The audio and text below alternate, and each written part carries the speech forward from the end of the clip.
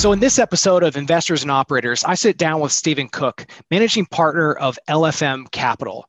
Stephen, awesome to have you on here. I would love to know just kind of the high level of what is LFM, what do you do there, and then we can rewind just to kind of hear your life story leading up to it. Yeah, sure. So LFM Capital is a fairly new private equity firm. We were founded in 2014. We're currently deploying our second fund. We invest in US and Canadian manufacturing companies between 3 million and 15 million in EBITDA. And I would say our key differentiator is that, honestly, first of all, the firm is basically run by an operating partner, and we have strong operating skills at the partner level throughout the firm. So let's rewind. And where are you from? How did you get to where you're at? And what was the first job? Like, let's dive into some of these stories. I am from New York. I grew up just about an hour north of New York City, born in Long Island. I would say, just looking at my upbringing, my dad founded his own electrical engineering company. I would say much more of a technical person than really a business person. And so our family went from, pretty good wealth, I'd say upper middle class, to not so good wealth based on kind of what was going on in his company. Literally, my mom, when I was younger, went from being a maid, and I would go around and help her clean homes, to we had a maid. And we went from eating hot dogs multiple times in a week to having lobster. So it's definitely up and down. Oh, man. I would say that kind of ultimately led me to decide that I wanted to go to a service academy. I definitely had a patriotic element to that, but a big part of that was also just guaranteeing that my education could be paid for. My sister is 2 years older, and at one point the family had to kind of pull her out of school for a semester just for financial reasons. So I just figured if we're struggling to get one through college, getting two through college is going to be a lot harder. And so ended up attending the Naval Academy and earning an electrical engineering degree there, same field as my father. And then when I graduated, I decided to go into aviation. So went through flight school, selected jets, and then ultimately was a bombardier navigator on an A6. Flew the A6 for 4 years off the USS America, and then did 2 years in a test squadron in the middle of the Mojave Desert before I got out of the service in '96. Wow, I could ask a lot of questions on the family business, everything, but let's keep on going. Then we can rewind. Sure. So when I got out of the service, I knew I really didn't have a good sense of what I wanted to do outside the Navy. Our first child was born when we were in the middle of the Mojave Desert. And so that was really the primary motivation to get out. Was I had spent over 18 months out at sea on the USS America. There was 1 year where out of the 365 days, I was home for 37 days. Ironically, that was when we were trying to conceive. So you can imagine that didn't go real well. And so just decided, mostly for family reasons, to get out. I absolutely loved the flying. I loved the people. I loved everything about the Navy except for the long deployments. And so decided I want to go to graduate school. Really had no idea what, where or how or why. I ended up taking the GMAT, which is kind of like the SAT for business school. And honestly, really surprised myself. I did quite well on it. I took it on an aircraft carrier with somebody chipping paint above me. So not the best environment in the world. And I just decided to apply to the top 5 business schools. And one of those was MIT Sloan. And they sent me a letter in the mail that said, hey, you look like a great candidate for this special program we have called Leaders for Manufacturing. And oh, by the way, it's a full scholarship with a stipend. And so coming out of the Navy, you can imagine I didn't have a lot of money saved up. And so getting paid to go to college seemed really attractive. Sound like a fantastic idea. Yeah, great idea. And so I ended up applying to that program and being admitted. It's about 48 students a year. It's a dual degree program where you simultaneously earn a master's in engineering and an MBA. You spend about 18 months on campus and about 6.5 months at one of the partner companies, kind of trying to solve a real world problem for them. And you ultimately write a dual thesis on that problem that you help solve. Very intense academic program. I would say, honestly, harder than my plebe year at the Naval Academy, which is a really high bar for suck. And, I would literally leave the apartment at 7 a.m, get back at around 11 at night. At this point, we had 2 kids under 2. We literally went from living in a 4-bedroom house on a Navy base on a golf course to a 700 square foot cinder block apartment, like 27th floor of a high rise. No dishwasher, no washing machine. To say that my wife was a saint to stick with me through all that is an understatement. Oh, I hear you. And we lived in 450 square feet for 18 months with a newborn and my in-laws from China. Yeah, that was fun. Yeah, I definitely can empathize. And so, yeah, ultimately, I really enjoyed the schooling, which was shocking because I had been out of school for 7 years. When I went back to school, I was really nervous about am I going to remember calculus and some of these things that are important in engineering? Ultimately graduated number 1 in my class there at MIT. And I decided to join Dell, which at the time, this was 98, was like the top performing stock of the 90s. The company was growing like mad. And most importantly to me, operations and supply chain and manufacturing were really a key part of their differentiation. Dell at the time had a build to order manufacturing model, a direct sales model, and was just absolutely killing it in the computer industry, literally making more than 100% of the profits for the entire computer industry. And so joined Dell and had an unbelievable ride at Dell. I was there for 11 years. I think I had 6 different jobs over those 11 years.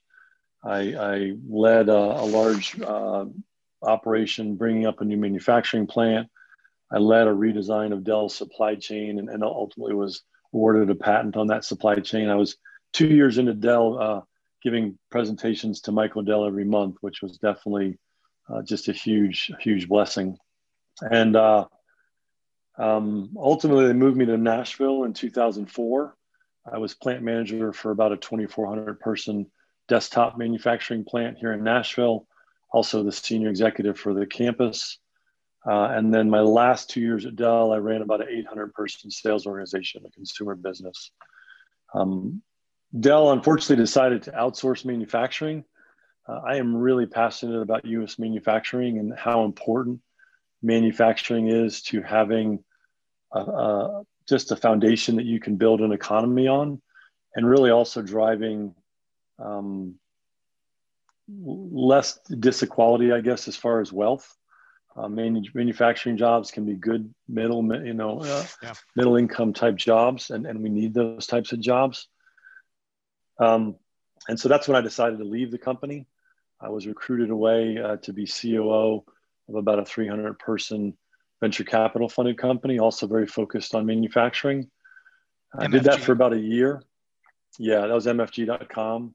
Ultimately left that job just both for family reasons and just a disagreement with the CEO, kind of an ethical disagreement, honestly. And then I found myself, I was fortunate to be offered a job in private equity. And so in 2010, I started in a small private equity firm here in Nashville called TVV Capital. Spent 4 years there.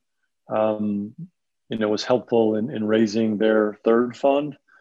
And through that process, got to know some LPs who reached out to me confidentially and said that they weren't going to invest in that fund, but if I was ever the managing partner of that firm, or went off and did my own thing, that they'd like to invest in a big way. And so I thought I was going to stay there and ultimately kind of take over that firm. And just through negotiations with the owner of that firm, realized that he really wanted to turn it over to his son. And so ultimately left there in 2014 and founded LFM Capital. And super fortunate to be able to pull a team together pretty quickly. Those limited partners ended up investing in our first fund and really being helpful to bring in other investors. And so our first fund was $110 million. Our second fund we raised in 2018 was $185 million. And we currently have 10 companies in our portfolio, and I think we've done about 21 acquisitions, including add-ons. So it's been a great ride. What motivates you? Like, what gets you going? Where does you've had this insanely successful career path, and I'm always curious to see, like, what is the driving force? Like, what is it, do you think, growing up with, being exposed to the family business, the ups and the downs, like, how does that tie into kind of the path that you have taken and where you're at? Yeah, it's ironic. So I think it led me to originally, to a very predictable, stable, government job. And then ultimately, I ended up going to a much larger company, Dell. And Dell, was a high-tech company, very exciting, but still very safe. If you look at my career trajectory, I've gone from, the biggest organization in the world, the US Navy, to Dell, which was 18,000 people when I got there and 80,000 when I left, to a 300-person startup, to an 8-person private equity firm. Pretty clear line, getting smaller and smaller. And I think, to get back to your original question, what motivates me is I really love working with smaller teams. I love working with the LFM team. One of the things at Dell, I went through a lot of training in both the Navy and at Dell on leadership and at hiring. And one of the classes at Dell, they taught us about the flight to China rule. And the rule was basically never hire anybody you wouldn't want to sit next to on a flight to Asia. My philosophy at LFM is never hire anybody that I don't want to go on a week-long vacation with. Yeah. And we actually do go on, kind of mini vacations as a team. And it's a very, I would say, kind of family-friendly culture, and, really try and make it a culture within the firm of where it's a fun place to come to work. We go out to lunch, together 3 or 4 times a week. So, well, speaking of your colleagues, one of your colleagues gave me a hint of a story that I should ask about, which is the tornado story. So yeah. That's all I know. Yeah, no, I'm happy to talk about it. So I would say this was a life-changing event. In a big way that I'm motivated. I really like leading teams, but I would say eventually got kind of burnt out from leading really big teams where there's just a lot more politics and bureaucracy. But the tornado story is back in 2006. So we had been in Nashville at this time for about 2 years. When Dell moved me to Nashville in 2004, it was, hey, you're going to go up there for 2 years. This is a huge job, kind of a check in the block. And then you're going to move back to Austin, which is the mothership. And, we'll be able to continue to grow your career. And long story short, I had just returned from a vacation. Literally, it was, I think, my first or second day back at work. Hadn't even unpacked the bags yet. And I was sitting in a meeting with my VP of HR, who was a senior to me, plus some other key people on a conference call. And at the time, I carried 2 cell phones, and my personal cell phone rang, which was pretty odd. And so I picked it up, and it was a good friend of ours named Connie, who was also a teacher at our 2 older kids' school. And she said, Steve, I'm freaking out. A tornado came through our area. I can't get hold of Shannon. She's not picking up her cell phone. I think a tornado might have hit your house. And, growing up in the Northeast, I really didn't have a lot of familiarity with tornadoes. My belief was that, like, based on the news, that they really only impacted, small houses and trailers and things like that. And I said, Connie, my wife's cell phone is a one-way communication device. She never picks it up. I'm not, I'm worried. I'm not worried. I'm sure a tornado didn't hit my house.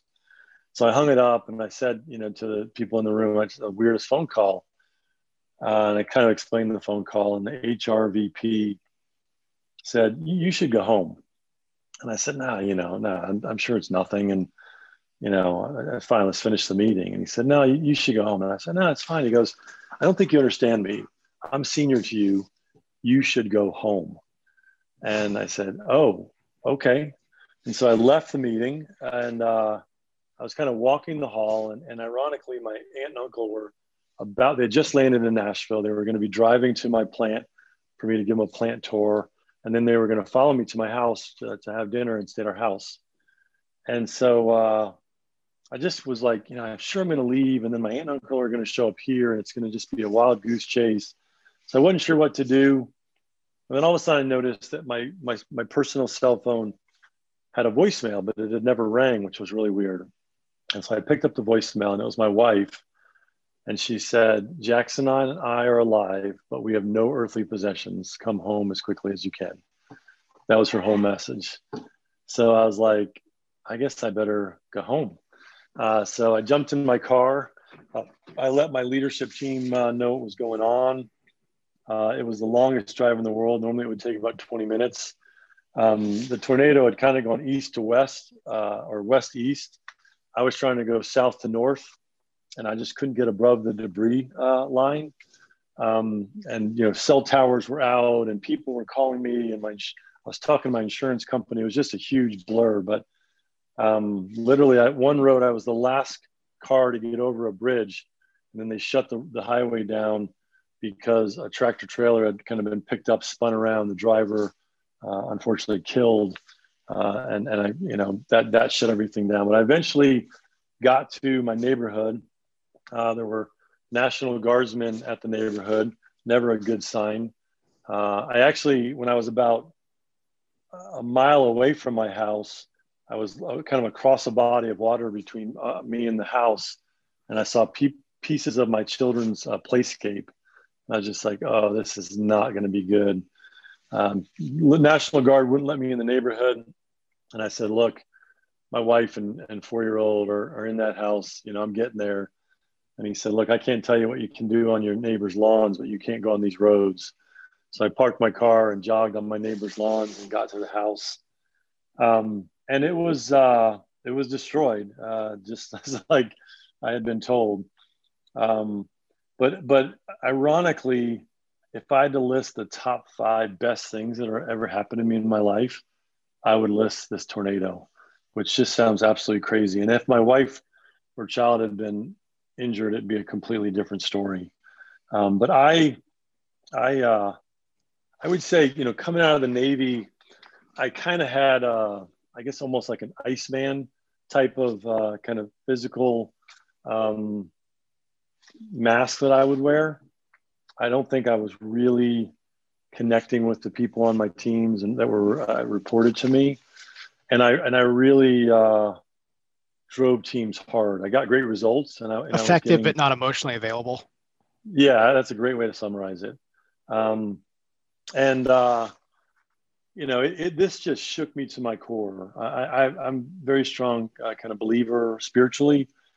And I truly believe that, like, God used this tornado to wake me up and realize, that there's a lot more to life than just getting results at work. I was working way more hours than I should have been, probably 80 hours a week at that point. I was driving my teams harder than I should have.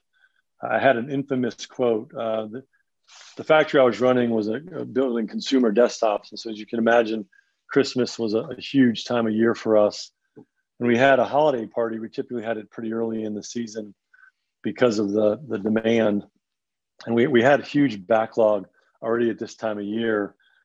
And I actually asked the team, I said, look, can we force people that aren't planning to go to the Christmas party to come to work and run the factory? And they were like, are you sure you even want to ask that question? It just seems kind of inhumane. But I would say this tornado just really opened my eyes to kind of the bigger picture about relationships and really how important my family is to me, how important relationships at work are.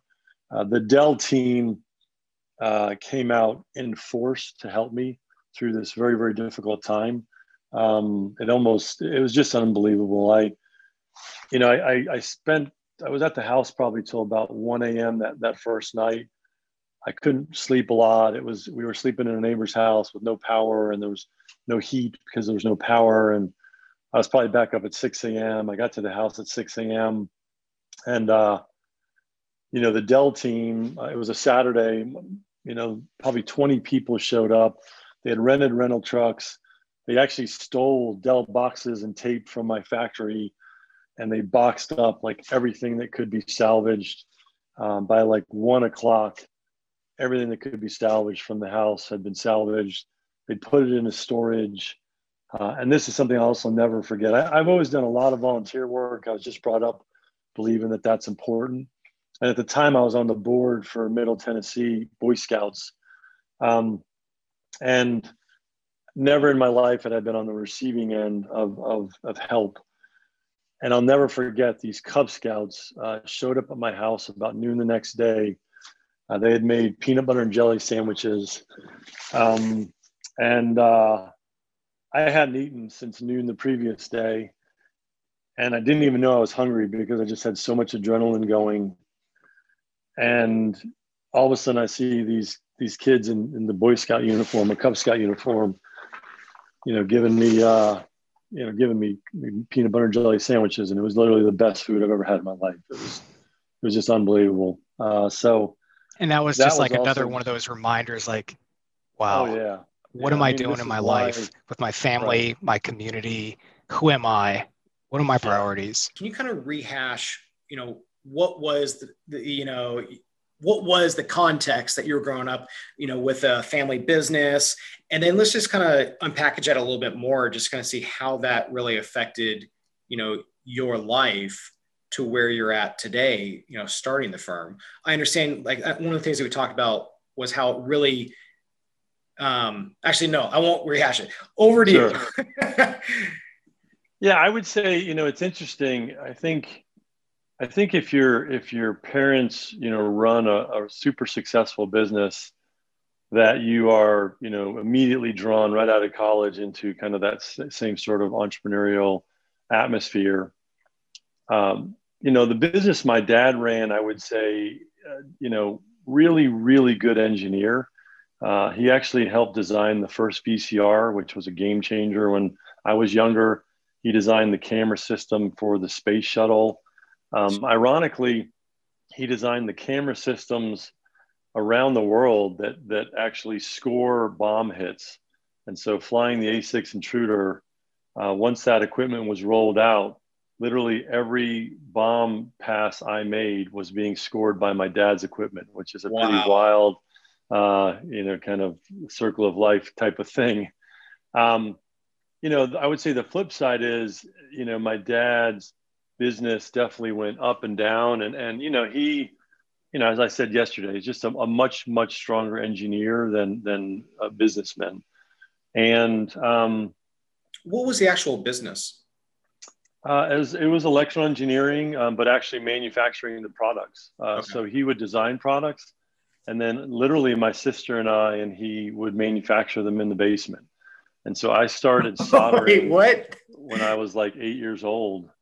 Started soldering like wire boards and literally populate. This is before surface mounted technology. So this was through pin technology, and we would literally populate the boards my sister and I and my dad.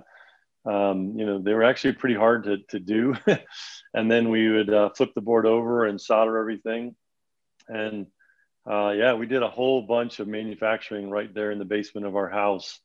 Lots of video equipment, you name it. But even these devices that help score the bomb runs, I helped manufacture in the basement some of those, which is another just wild kind of thing to ultimately be tested on that equipment.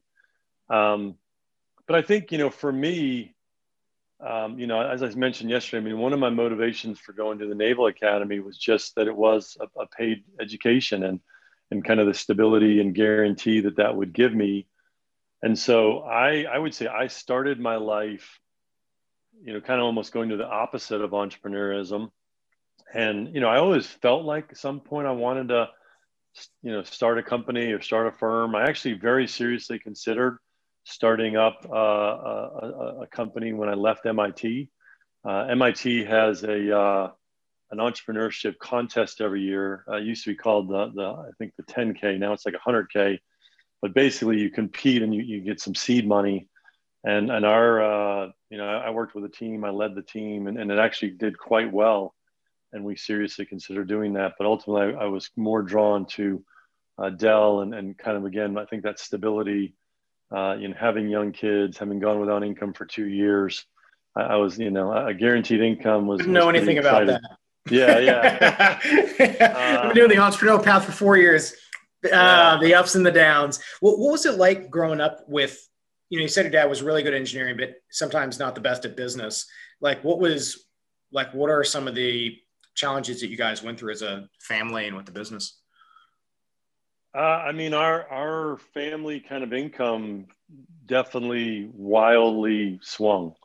And, as I mentioned yesterday, literally, I when I was younger would go around with my mom and clean people's houses. And then, later we had a maid. I mean, we just went from one extreme to the other, up and down with his business. And eventually my mom actually ended up starting her own business as well.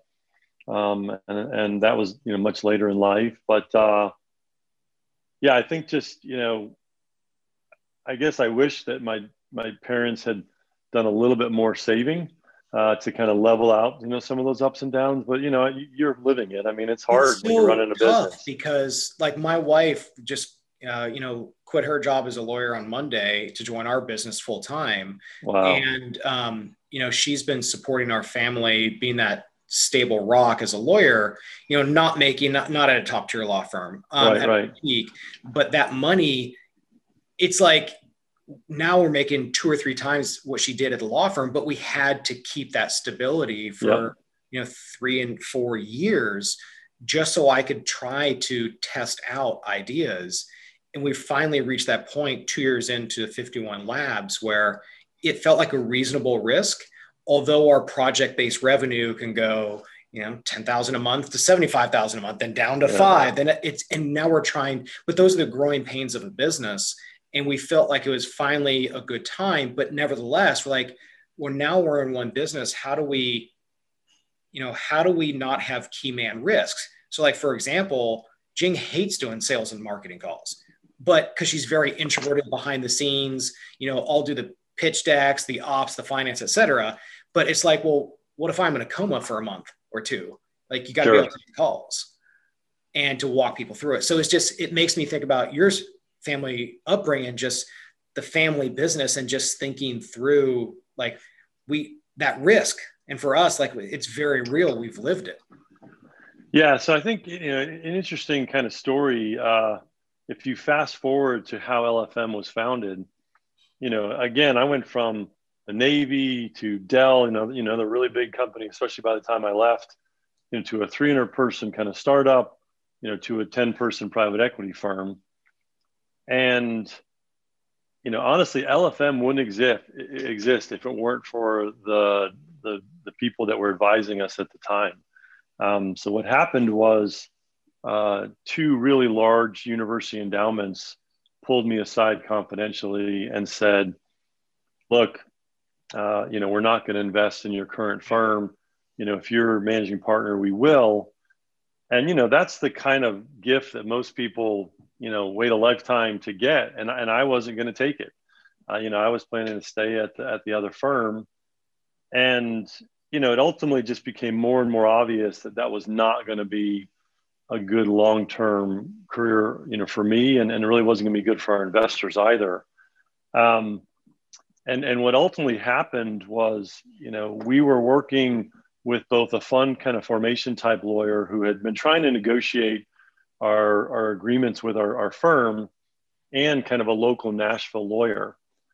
And, lawyers in this industry are really expensive. And, I didn't have a whole bunch of money saved up. So the first time I met with the local lawyer, and this is when we fully expected to work things out with our current firm. This was probably early 2014, maybe even late 2013. Yeah. And we sit down with this lawyer. He happens to be the managing partner for the firm. I'm even shocked that happened. Like, it's a pretty large firm here in town. And at the very first meeting, he said, "Steve, this is not going to work out." And I said, "What are you talking about? This is definitely going to work out. This is logically, it would make sense for this to work out. That's better for the owner of the firm. It's better for us." And he said, "I'm telling you, this is not going to work out. Can you live for a year without any income?" And this is, I've got a daughter at this point who's a senior in college, a son who's a sophomore. Not senior in high school, so about to enter college. And I was like, heck no, there's no way I could live for a year without income. He goes, "I want you to refinance your house today." And I said, "That's really expensive. Like, I'm not going to do that. I think this is going to work out." He said, "I'm giving you an order." This is the first time I met the guy. He goes, "I'm giving you an order.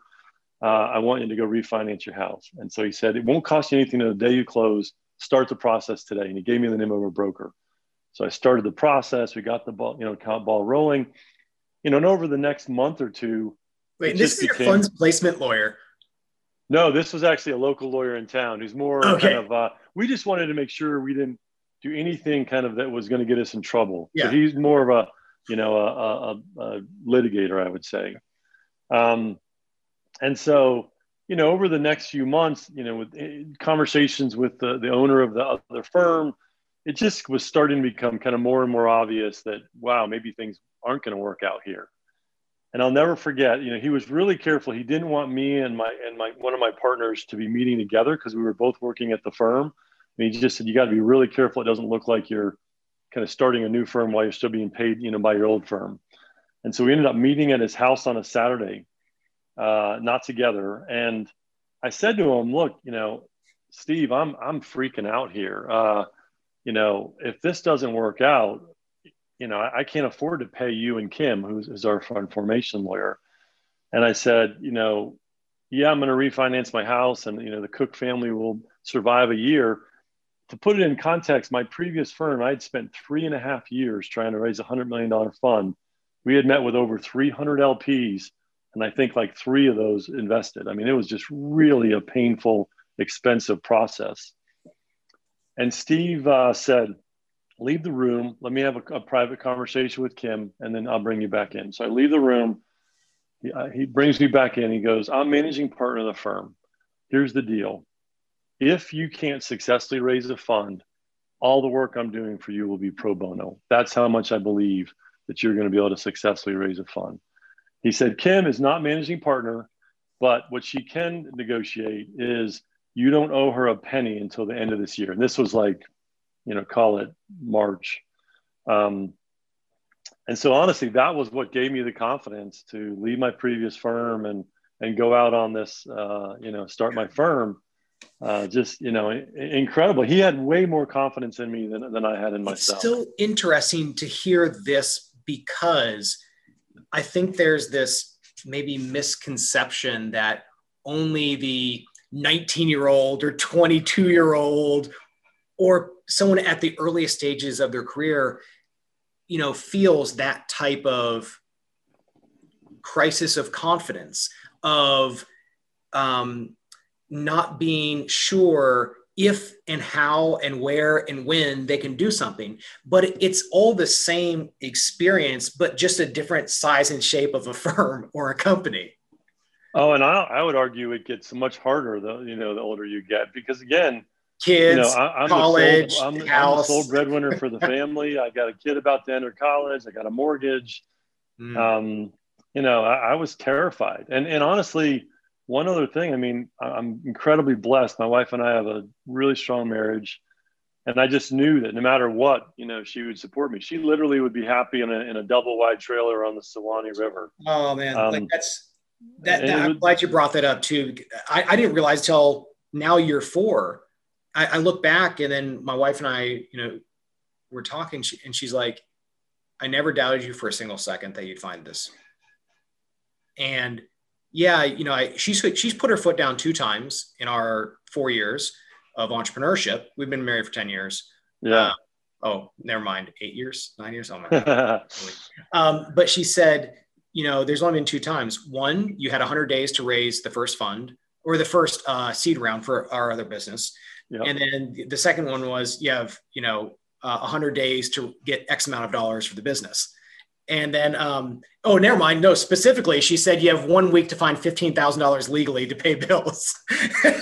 So, but she's never had doubt that we would pursue something. And it was interesting what she said. She said, in your last 2 years of banking, the first 4 years, she's like, I lost track. Like, who did I marry in those last 2 years? Like you weren't yourself. Yeah. And she said, even though we've been through so much as a family, year 1, year 2 of this, like you're alive. Yeah. Yeah. I couldn't agree more. What was it like? My wife's. Go ahead. Yeah. I was just going to say, my wife has said similar things, and things weren't terrible at my other firm, but I think you could easily kind of project that it was going to get kind of harder and harder. And, I would have really struggled kind of working for this gentleman's son. And that would have never worked out. I would have felt like, I was kind of failing. But yeah, I'll tell you one other funny story. So University of Texas, which is University of Texas Investment Management Company, or UTIMCO, second largest endowment outside of Harvard, was the primary, I would say, kind of sponsor, for LFM. They were one of the groups that had pulled me aside. And there were 2 gentlemen there that kind of led private equity. And the more junior of the 2 was the one I thought was really our champion. And so literally like the week after I left my previous firm, I was going down to Texas anyway. So I met with the 2 gentlemen. And we sit down at this like taco place outside their office. And the more junior guy says, hey, before we start the conversation, Steve, I have to share with you that last week I gave notice here at UTIMCO. And literally I just had in my mind, I'm going to be living in a double wide trailer. Like my wife's going to kill me, but my one champion, that I thought I had, just gave notice. And it was just such an incredibly kind of life story that ended up being one of the best things possible for us, because this guy is still just a great friend and still an investor. But he said, look, I'm actually going to open up my Rolodex and almost act like an unpaid placement agent for you. And he did absolutely that. He made introductions to us.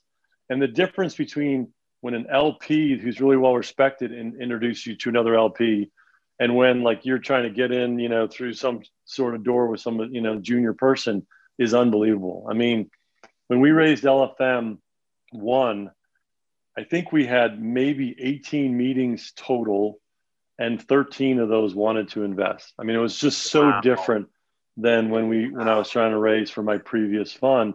And I'll never forget, one of the groups that wanted to invest was Stanford University. An incredible group, incredibly well respected, but they wanted to invest 100 million, and we were only trying to raise 100 million. And I'll never forget the phone call where I had to call and say, look, we're not going to be able to take you as an LP. The gentleman I was speaking with said, nobody ever says no to Stanford. Like, what are you talking about? And I said, this is definitely nothing personal. I just can't, take that big of an LP. And we've already, kind of spoken for the fund. And look, I would love to have Stanford again down the road. Nothing negative against them for sure. But I'll just never forget. He was like, nobody ever says no to Stanford. It was just such an incredible experience. What are, looking back on the past 6 years, what advice would you have for people kind of raising their first fund, or people thinking about it, but they are having that struggle of, God, do I leave? We're about to raise fund 4. I want to be a part of that. I don't, sure. Do I even want to do mine? Yeah, I want to do it, but damn, this is risky. like what advice do you have for kind of, emerging managers and people thinking about it? I mean, first of all, I have to say it is really risky. I mean, I feel like LFM was just incredibly blessed so far in both of our fundraisers. I've talked to lots of other peers, and they're like, your experience was nothing like, other first-time fund managers' experiences. That being said, I would say, you have to believe in yourself. You know what I mean? If you don't just, have incredible confidence and belief in yourself, you're not going to be successful. And secondly, I would say, well, on the first point, on the first point, did you have the data to substantiate believing in yourself? Because I know when I started Debt Maven, I've never done a single debt deal in my life. Why the hell am I doing this? I have zero data to validate why I should be confident in doing this. So it's almost we had no track record. We were not allowed to bring our track record with us from a legal point of view. We didn't have a pitch book. When we sat down with LPs, we literally showed them 4 resumes, and we spoke about what we were going to try and do. And that was it. It was kind of a surreal experience, and still, we had a lot of, success. And I think the big thing you have to be thoughtful about, I say particularly now, because I think private equity is getting pretty crowded, is how are you differentiated? I mean, really, are you truly differentiated, or are you just another middle market fund? If you're just another middle market fund, unless you have some great backers, it's going to be really hard to convince people, to take a risk on you. And any LP that invests with you, they're taking a risk, and it's really like a 10-year risk, because realistically, they probably have to do 2 funds before they really get to see if what you're pitching to them is going to work or not. So I think you have to be really confident in yourself and your ability to pull together a strong team, and really crystal clear in how you're differentiated and why that's going to be a good thing for investors. Let's shift gears a little bit and talk about your transitions in life, and particularly as it relates to veterans. A lot of the veterans that I've worked with for the past 4 years have had, incredibly high performing careers for, 10 years plus. And then they now have to go into the job market. And it's as if they are starting from a completely blank slate.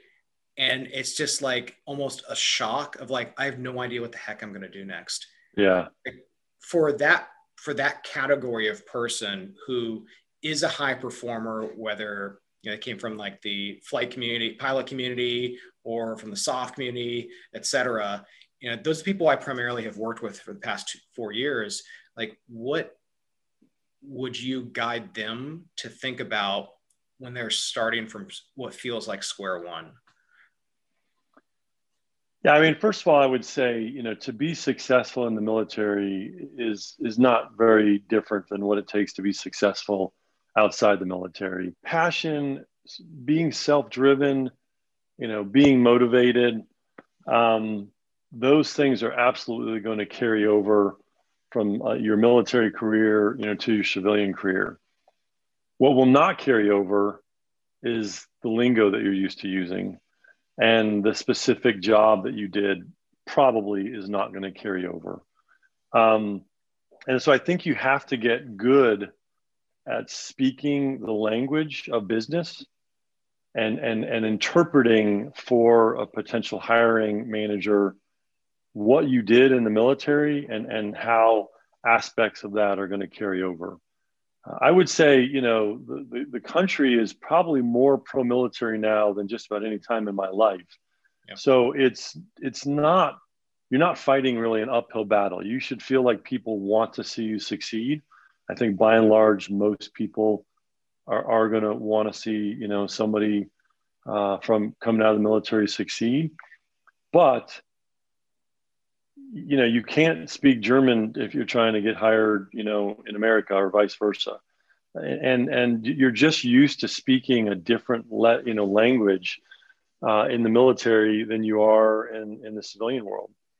And I think reminds me of how, it highlights the importance of doing so many informational interviews in the sub industry or function that you want to do, because then when you're on your 50th informational interview in banking, then you know what the analyst does, Sure. you know what the associate does, you know what the VP does, you know what the MD does, et cetera. And you are more and more perceived as part of the tribe, as opposed to someone who's very high risk versus, no, I'm just going to take this, 24-year-old associate to come work over here. Like, why would I take a risk on you? Doesn't make any sense. Right. No, I couldn't agree more. And, I also mentor a lot of people that are making the transition from the military to the civilian world. And a lot of it is networking, and part of that networking is learning the new language. For me, going to graduate school gave me that 2 years of, just really learning business and learning statistical analysis and learning finance and how, people speak in the business world. But there's other ways to do it, and I think what you said of lots of informational interviews and networking make a ton of sense. One of the advantages that you have coming out of the military is generally, unlike the civilian world, you can announce you're going to leave a year and a half before you're going to leave. And your command is probably going to be pretty supportive, particularly the last 9 months or so, of allowing you to, to travel and meet with people and network. And so I would highly encourage someone coming out of the military to maximize, that networking, talking to people that are in the job function that they think they're interested in, and just trying to learn how people speak. Yeah. And I think one of the other things that I've observed is the people who tend to succeed in transition make a decision, even if it's an imperfect decision. They're like, this is generally the right decision. This is generally the right direction. Therefore, I'm going to learn everything about that sub industry, and I will find my function within that sub industry, as opposed to just wandering around for 6 to 12 months. Like there's one guy who had a incredibly successful transition named Lou Emery. He was in the teams for, 10 plus years, but then he said he decided after this one, he decided, he's like, I'm going to focus on management consulting.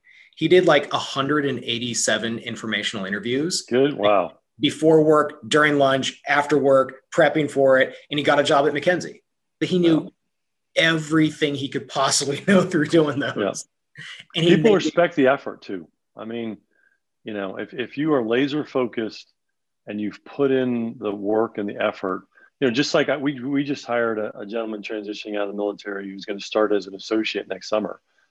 And, he's not the typical hire. We would normally hire someone come up through investment banking. He's an ex-Army Ranger. But he's put in the work to kind of build up the skill set he would have gotten at, investment banking firm. And we're taking a risk on him, but we have every confidence it's going to be successful. That point of risk brings up another idea, which is the need to de-risk. And I think a great way that vets can kind of de-risk their candidacy is to do a small project for free, or do like a skill bridge program or SOCOM Care Coalition. Be like, you don't have to pay me a single dollar, and there's literally no commitment. I'm for a job. Can I just help you out with like a CRM project? Right. To clean your data for a month? Like, I'll do it remotely and free. And then they get in it, and then they are able to see the bigger picture and like, oh, let me help with this project and this project. And then the firm's like, oh, wait, you can actually do this. Right. This is a no-brainer. You've taken all the fear out of the team that's hiring them, which is exactly what John did. The gentleman we're hiring by interning with us last summer. He networked his way into that internship, had a fantastic, very successful internship. And I can say unequivocally, we probably wouldn't have been willing to take the risk on him if we hadn't gotten to know him, for 2 months over the summer. What was he actually doing on the during the internship? And actually, I forget the track, because I know I did a fireside chat with Scott Gilbertson at Thingston Partners. That's where he met John. Then he connected him to another firm. And I think that's some of the lineage, but I forget the exact track of it.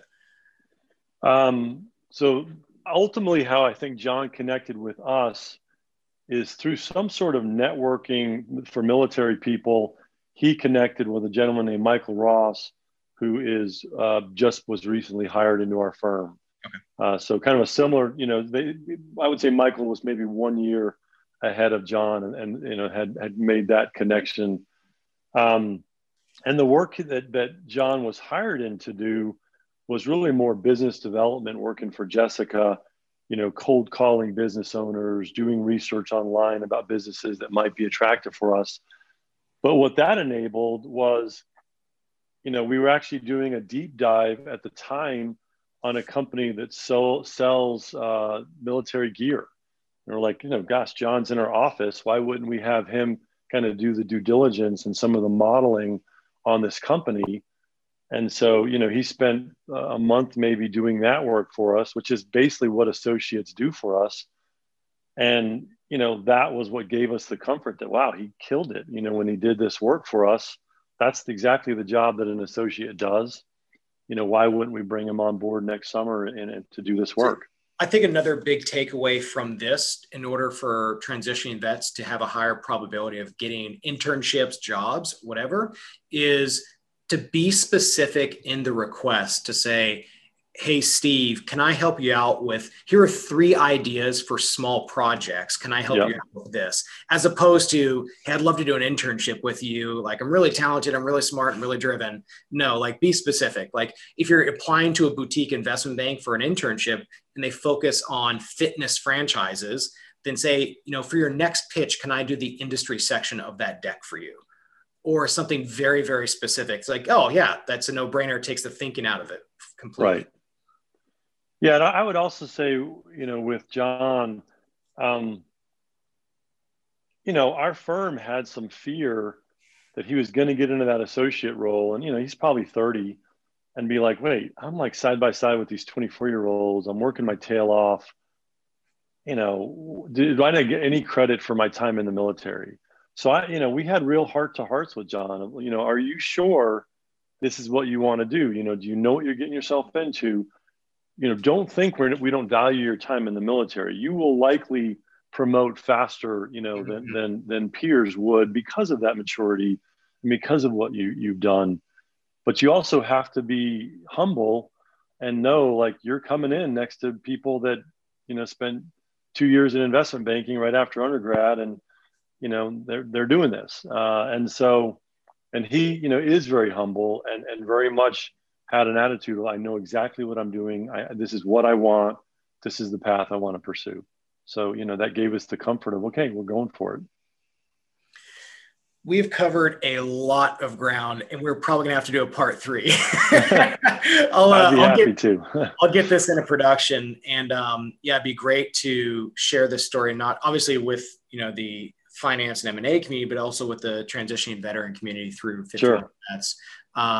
This is, it's so good to talk to you and hear this story because of, with what you experienced with your family and just kind of reorienting priorities to what you experienced with your family growing up and how that really influenced you today, to you starting the firm and what you experienced going through that. I mean, there is so much gold in this, and I look forward to doing a part 3 with you.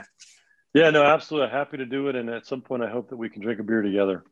In an actual physical world, not a virtual world. Well, we'll be moving down to Atlanta in April, so we will be closer than where we're at here in New Jersey.